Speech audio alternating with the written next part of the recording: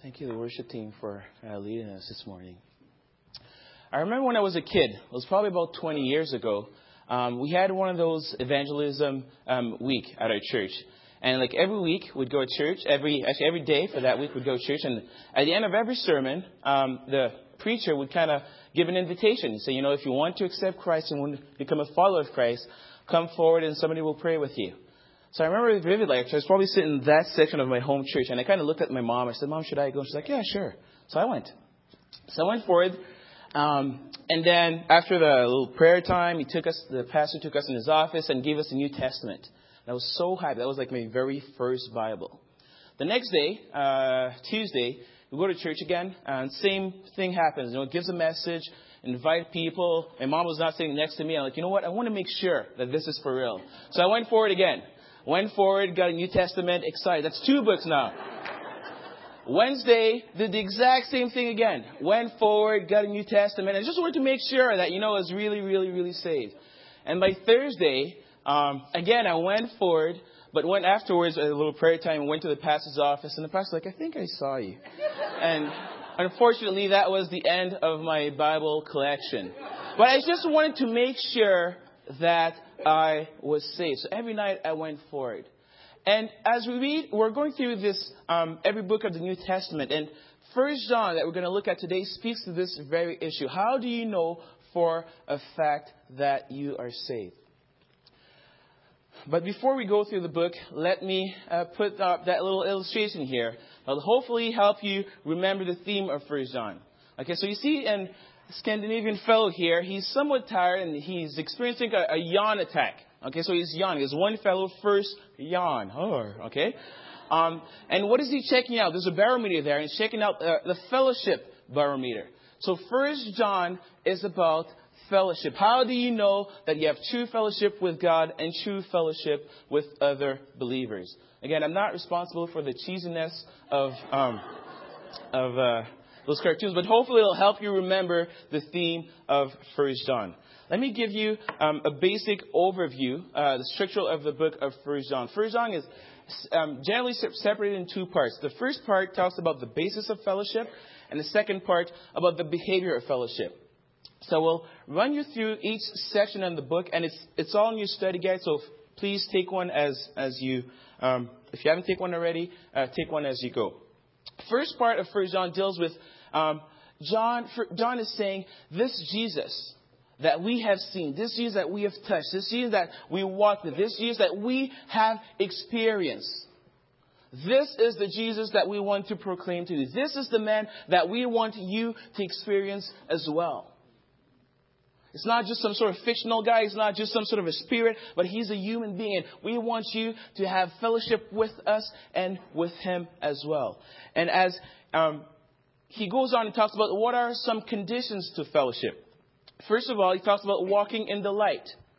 And for John's readers, that was a common theme because there was probably some sort of early form of Gnosticism that was affecting the church. And even Gnostics believed that God was light. And all of us contain some sort of sparks of light in us. So in order to have fellowship with God, John is saying we should walk in the light. As we walk to the light, we will confess our sins. The light will reveal sin in us, and we will regularly confess our sins, allowing the blood of Jesus Christ to cleanse us. The third part is obedience to God's commandment. We should walk in obedience to God's commandment, notably the command of loving one another. John goes on to talk about cautions to fellowship, and this section is broken down in 2 parts, a practical part and then a doctrinal part. The first part, the practical part, John talks about the love of the world. What might separate you? What will take away your fellowship with God is the love of the world.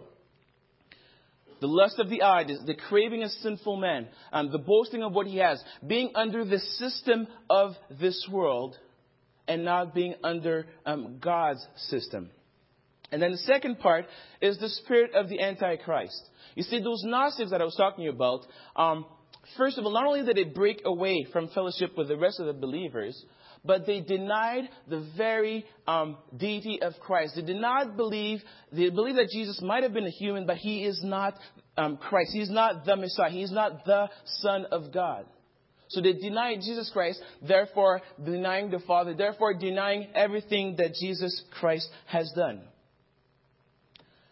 The third part, John talks about certain characteristics of fellowship. What would fellowship look like? What will be the result of fellowship? First of all, he talks about purity of life. Walk in the purity of life. Second aspect is the practice of righteousness. Even as God is righteous, God's children should act in a righteous way. Goes on to talk about love in deed and in truth. Not merely saying that we love people, but doing practical actions to love one another. And then having an attitude of testing the spirits, making sure that every teaching that you receive, you know that you compare any teaching you receive by the book, and knowing that every teaching you receive should state who Jesus is. Because what we believe is centered around Jesus. And the last part again, to love one another as Christ has loved us. And lastly, John talks about consequences of fellowship. What will happen as a result of fellowship? First part is victory over the world. As we put our faith and trust in God, in Jesus Christ, we'll have victory over the system of the world. We'll also have assurance of salvation. We will know that we are saved.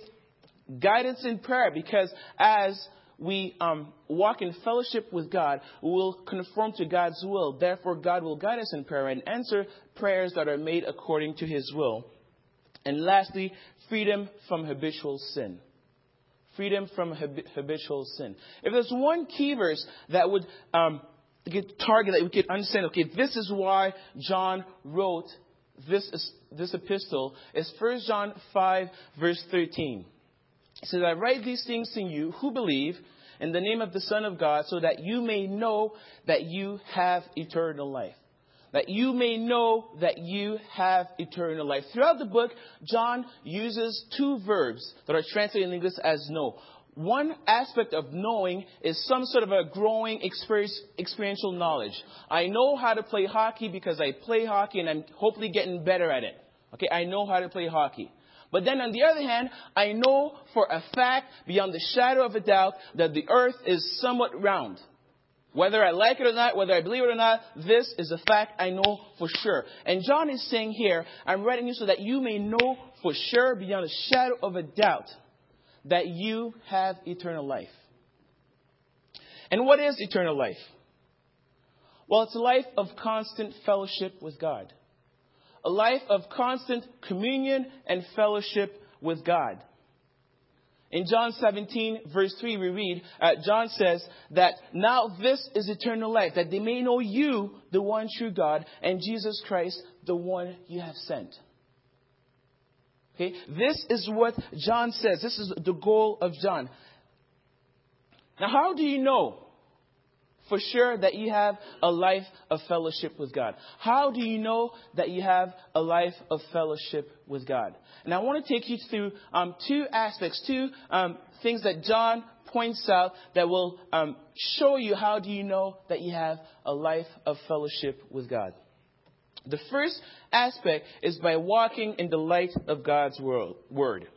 Walking in the light of God's word. You see, Gnostics believed that matter was evil. You see, God created the earth and everything, and there were fallen deities, and those fallen deities created the earth not exactly as God wanted it to be. Therefore, anything physical is evil. Our bodies, who cares? It's not good per se. Therefore, you could do whatever you want in your body, and it won't necessarily affect your relationship with God. You could be righteous in your mind and in your knowledge without necessarily practicing righteousness. And throughout the book, John refutes this heresy very strongly, especially in chapter 3. In chapter 3, John talks about how all of us are God's children.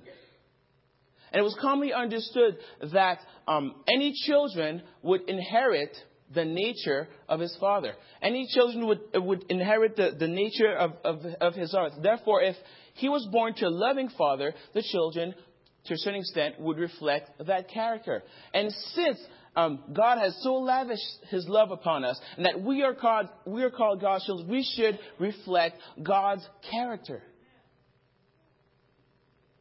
Yet on the other side, John is fairly clear in verse 8 of chapter 3 that whoever is living a constant sinful life shows that he takes his character from the evil one. And those are very strong words. John, this is a very profound, simple yet very profound letter. Yet he talks about how Jesus appeared to actually destroy the works of the evil one in verse 8 of chapter 3. Therefore, no one born of God will knowingly, habitually, and deliberately sin. Not that you will never sin per se, but you won't live a life of sin. Because God's seed is in you. One author translated it as God's divine sperm is in you. Therefore, we will reflect God's character in everything that we do. Not only that, but God is light, like we've just talked about. And therefore, to engage in fellowship with God, we must walk in light, not in darkness. And as we walk in the light, we'll regularly confess our sins, allowing Christ's blood to continually cleanse us. I remember when I was a kid, in our backyard, there was like some sort of a big rock. And as I took over that rock, there was a whole bunch of little bugs, just like started crawling away and just ran away. As soon as they saw the light, they fled. And this is what the light of God's word will do in us. As the light of God's word shine upon our life, it will reveal those things. And as we confess those sins, we will start to act and to live in a righteous way. I found a Bible in this church, and I kind of opened it up to see to who it belonged. And this is what it said on the inside. This book will keep you from sin, and sin will keep you from this book. This book will keep you from sin, and sin will keep you from this book. I thought it was pretty clever. If this is your Bible, it's in the Lost and Found, by the way.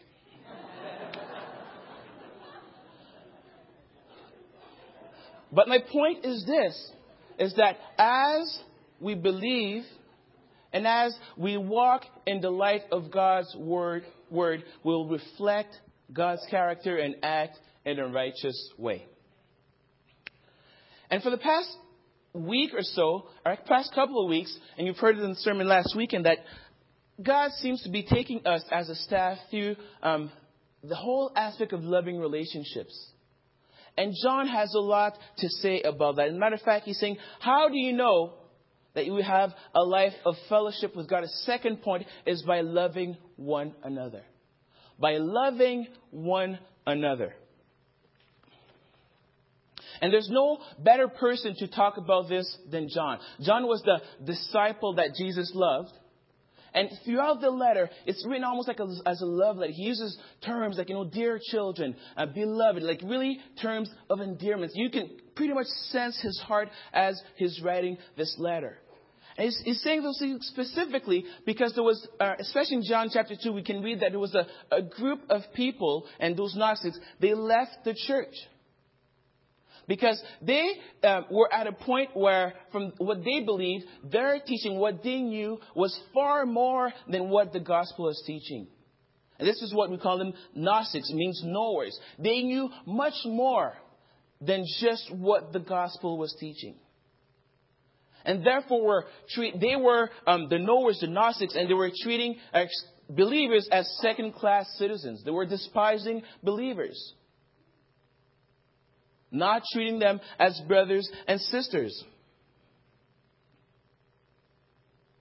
And John refutes that very strongly in chapter 2, verse 20, when he says that you have received an anointing from the Holy One, and you do not need anyone to teach you. Those Gnostics won't teach you. No, the Holy Spirit, which lives in you, which leads you in all truth. Therefore, you do not need the extra knowledge that they have. Moreover, all of you know the truth in verse 20, chapter 2, verse 20. Not just a certain part of you, not just the elite. All of you know the truth. Without exception. By virtue of the Spirit that lives within you. Therefore, we should love one another. In chapter 3, verse 10, John says, this is how we know who the children of God and who the children of the devil are.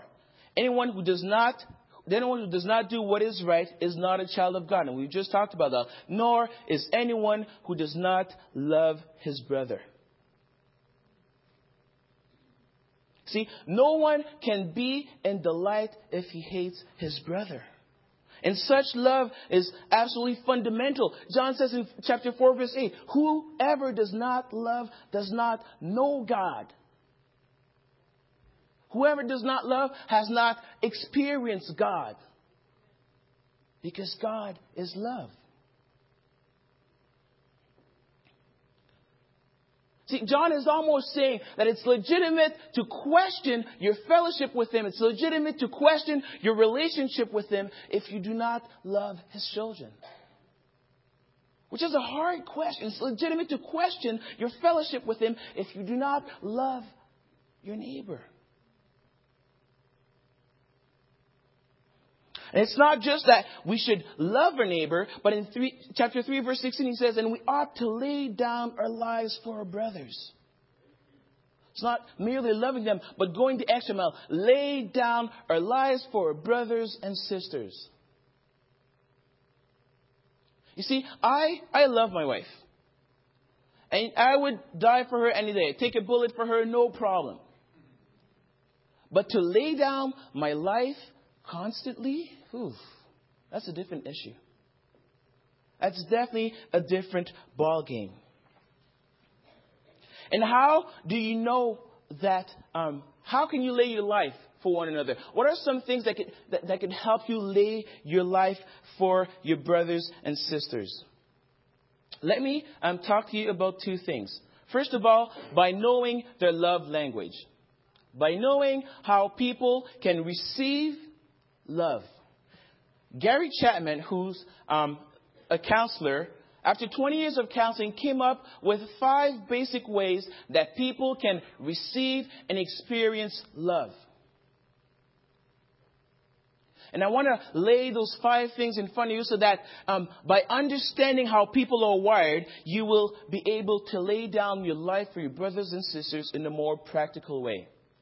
The first aspect is words of affirmation. Okay?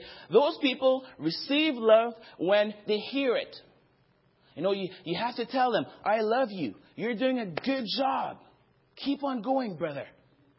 This is how they feel love. If you write them nice encouragement cards, they feel, they'll keep that card and frame it and put it up because this is how they feel loved. Okay? Words of affirmation. Second aspect is quality time. Those are the people who feel loved when you spend time with them. It's not just spending time, being together, watching TV. No, it's giving that person your undivided attention. Because there's a difference between togetherness and proximity. I can be in proximity with somebody, yet not be together. I could be in the same room than my friend, yet watching TV while he's reading the newspaper. But quality time has to do with this aspect of giving each other's undivided attention. You could go for walks, you could go out for dinner, but you give each other your undivided attention. The third aspect is receiving gifts. See, gifts are a powerful symbol of love, and for some people, it means more than to others. When you receive a gift, you think, oh man, that person thought of me. They went to China and brought me back a keychain because they were thinking of me while they were in China. They don't necessarily focus on what is given. It's just the thought that makes them feel love. Okay? Receiving gifts. The third part is acts of service. Okay? Those people feel love when you do things for them. When you do chores for them. Those people will say, actions speak louder than words. If you love me, show it. Do things. And as you do things for them, they will feel loved. And the last aspect is physical touch. Okay? Those people feel love when you give them a handshake, you give them a hug. They'll sit next to you, they'll pat you on the back, and they feel loved. when, they're getting a hug or something. They're getting some sort of physical touch. And like I said earlier, you see, I would die any day for my wife. No problem. But acts of service is one of her love language. Yeah, you know where that's going. Therefore, for her to feel loved, or she feels love when, I take out the garbage and I do the dishes and I clean the house and I do the laundry and she feels love when I do that. Yet that requires me to lay down my life because those things don't come naturally for me. You see, we speak a different language. As a matter of fact, for the first 2 years when we were dating, you see, I would buy her stuff because, receiving gifts is one of my love languages. Often you will express it the way you like it to be received. So the first 3 years, I would buy her stuff. Watches, clothes, boots, coats, name it, I bought it. And she would tell me, I love you, I love you, I love you, I love you, blah, blah, blah, blah, yada, yada. Who cares? And after 2 years, she had the nerves to tell me, Stevens, I don't think you love me. Like, what? Look at your closet and look at mine. And you're telling me that I don't love you. As a matter of fact, everything you're wearing today, I bought it for you. And she said, but I love you, I love you, I love you. Who cares you love me? Buy this stuff. Because that's how I receive love. And then she said, but you never tell me you love me. That's when it clicked. I said, okay, you know what? I don't need to spend as much money anymore. That made sense. I will tell her that I love her. And she would start buying me stuff. Now, she had to lay down her life for me. As a matter of fact, this shirt that I'm wearing today is the very first shirt that she bought me. You see, we speak different languages. And when you know the language of somebody else, of other people, you will know how to lay down your life for them in a practical way. I had two parents. Both of my parents spoke my two primary love languages. My dad would buy me stuff. And my mom would regularly play with me.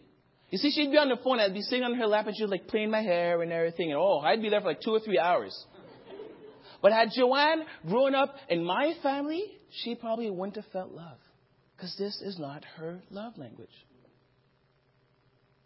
We had a session with our youth not too long ago when we asked them, what are some things you wish you could hear from your parents? And most predominantly, it was the whole aspect of feeling loved and hearing, I love you.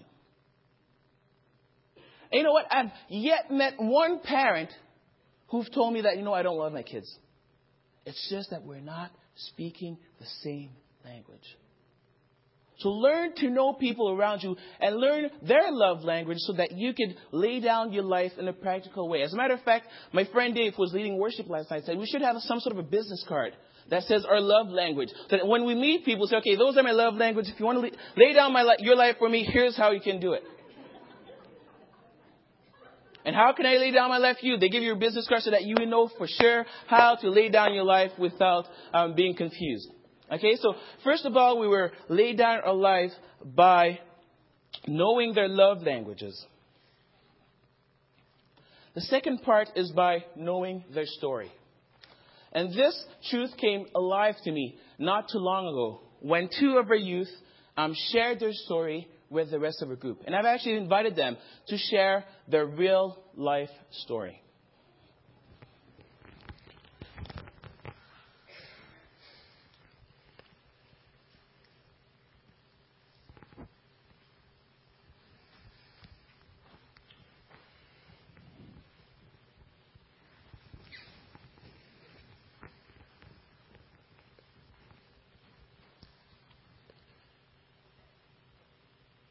Excuse me.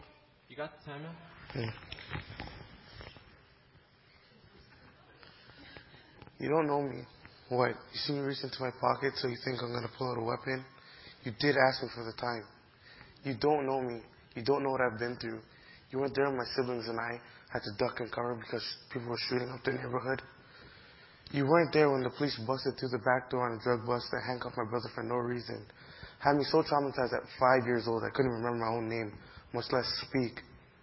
You don't know me. You don't know if I'm a good kid, that I still get pulled over by the police on my way to a youth meeting. For what? To ask me stupid questions and make me late for a youth meeting? No, you don't know me. You don't know that I think I'm a good kid. I stopped hanging out with old friends that are now in jail and some of them are gang members. No, you don't know me. I come to church and what? I'm ridiculed by how I dress. And the thing that hurts is they don't even tell me. They talk about it behind my back and others tell me about it. No, you don't know how I feel to tell someone I'm a Christian and them to be shocked. Why? Because where I live, who I hang out with, how I react to things. No, you don't know. You don't know how I feel to have my father not there for me for 16 years. But yet I still have my Heavenly Father there for me. He's always been there for me, that I'm trying to get back to Him and serving Him the best I can. And one day I wish to be youth pastor. Now you know. It's 9:31. Oh, that's cool, man. I always see you around here. Yeah, usually I'm driving when my car broke down, so, today I'm just like you. Whoa, look at your bag. What are you smuggling into Canada? You don't know me. You don't know me, right? So what gives you the right to judge what you don't know? Anyways, since you don't, since you won't, because if I could, I would take the time to learn about each of you fully, so truly none of you could longer abuse that sorry excuse of, you don't know me. You don't know me, and that's a shame. But really now, who's to blame? And you don't know about my birth in Iraq, Baghdad to be exact.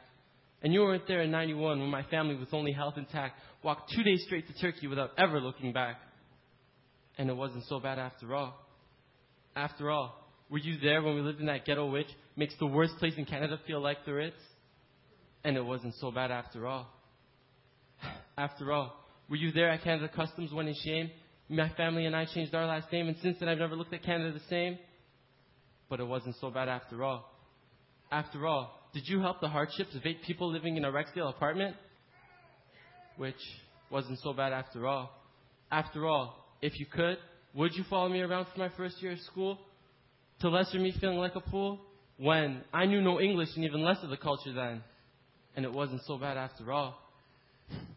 After all, were you there to help me through each and every problem that I've ever had? No, you don't know me. And that's too bad. And you don't know anything about the cab driver that just whistled at you, or the truck driver you cut off while you were too busy worrying about yourself, as if you could get the time to get to know someone else. And the farmers that grow your produce, for you to get to know them is of no use. What about the intelligent convenience store clerk, or the landscaper that puts pride in his work, or the careful waiter you think is a jerk? What, because he doesn't have an English education? For you to get to know them is beyond your patience. And what about that quiet coworker at the plant who has degrees from universities in his homeland that he earned, and to think you had tried to teach him what he had already learned, when in reality it was him lending you a hand with a subtle accent and friendly gestures grand? Even then, even when they built the railroad while you paid them enough to live, there's not a Chinaman's chance to listen to them tell you about how they gave you enough to give, so you could afford to pay attention. Pay attention. Pay attention every time I mention a fop, flip, wop, spick, Negro, Polak, or Paki. Are you paying attention? After all, I am Iraqi. Just another terrorist, right? It's true. After all, you'd know now, wouldn't you? Yeah, that's funny. But you know what? Can't believe everything you read. Oh, look. Bus is here. Finally.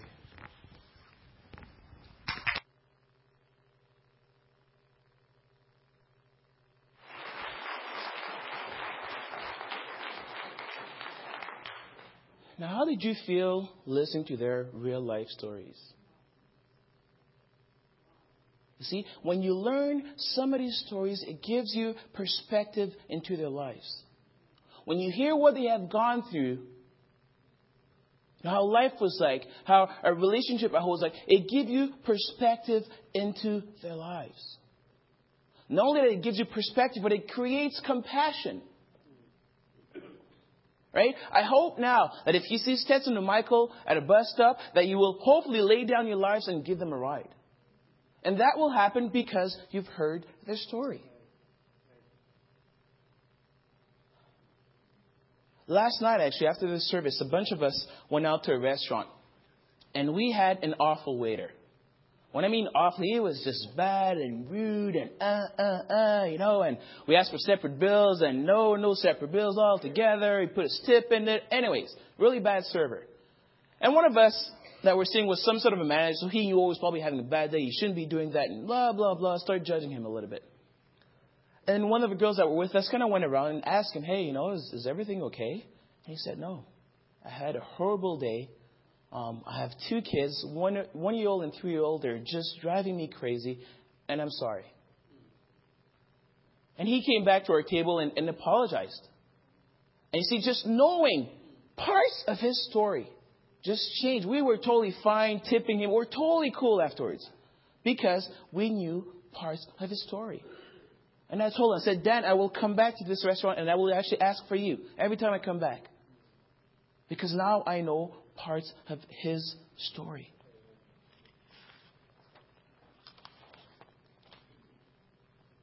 You see, once you know somebody's love language, and once you hear their story, it'll be easier for you to lay down your life for your brothers. And quite frankly, it's not an option.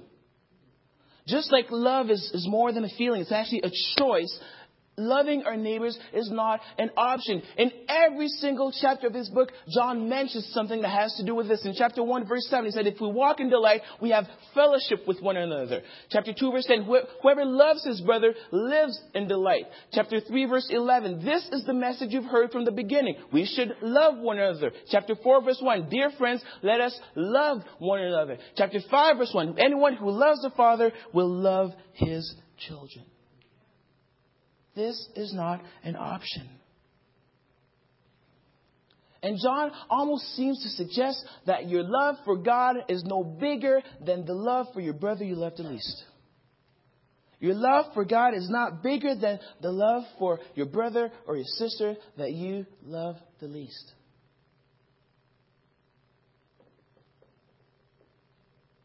And it's serious. This is a serious matter. And part of what John is saying that chapter 4, verse 7 to 12, that little segment there, John talks about nobody has never seen God, especially verse 12. Nobody has ever seen God. But as we love one another, as we lay down our lives for one another, we are being God incarnate to one another. We are being the hands and we are being the feet of God to one another. And this is how people will see God. When we learn to lay our lives down for one another. Let me give you a couple of next steps as we end that will help you, hopefully, lay your life down for another. First aspect is you need to rearrange your schedule and spend quality time with God through His Word. Because this whole loving one another business will not happen out of our mere will not happen out of our own strength, but it'll only happen as we take the time to get to know God, to get to experience the love of God, to get to remember how God loved us, and therefore we could go out and love other people. And you need to take some time and identify what are your love languages. How do you best receive love? Another aspect is, who do you need to share your story with? Or better yet, whose story do you need to learn? Whose story do you need to hear? Think about it. Whose story do you need to hear? Whether it's at work, whether it's in the family here, whether it's in your own family. Whose story do you need to hear? And how will you lay down your life to love that specific person?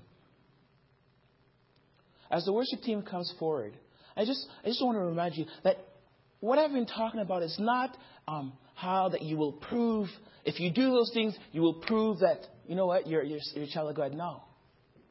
It's chapter 3:24. As the Holy Spirit is working in you, you will display those things, which shows that actually you have been born again. So be encouraged. If you have displayed the slight incline of righteousness and of love towards neighbor, be encouraged that you know what? You are. You know that you are a child of God.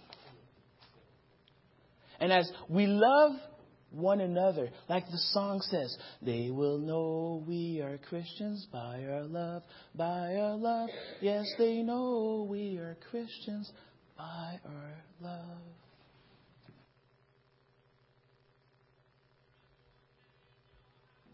The song that we just sang said, better is one day in your courts than 1,000 elsewhere. I've actually just received news that Shirley Snyder, a lady who's been affiliated with this church for a good chunk of time, has actually passed away and is now living a life of fellowship with God. It's sad, yet I'm pretty sure it's the best day of her life.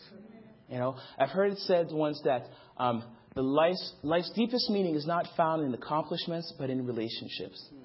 And as you go, I want to bless you with meaningful relationship with God and meaningful relationship with one another. Be blessed. Go in God's name.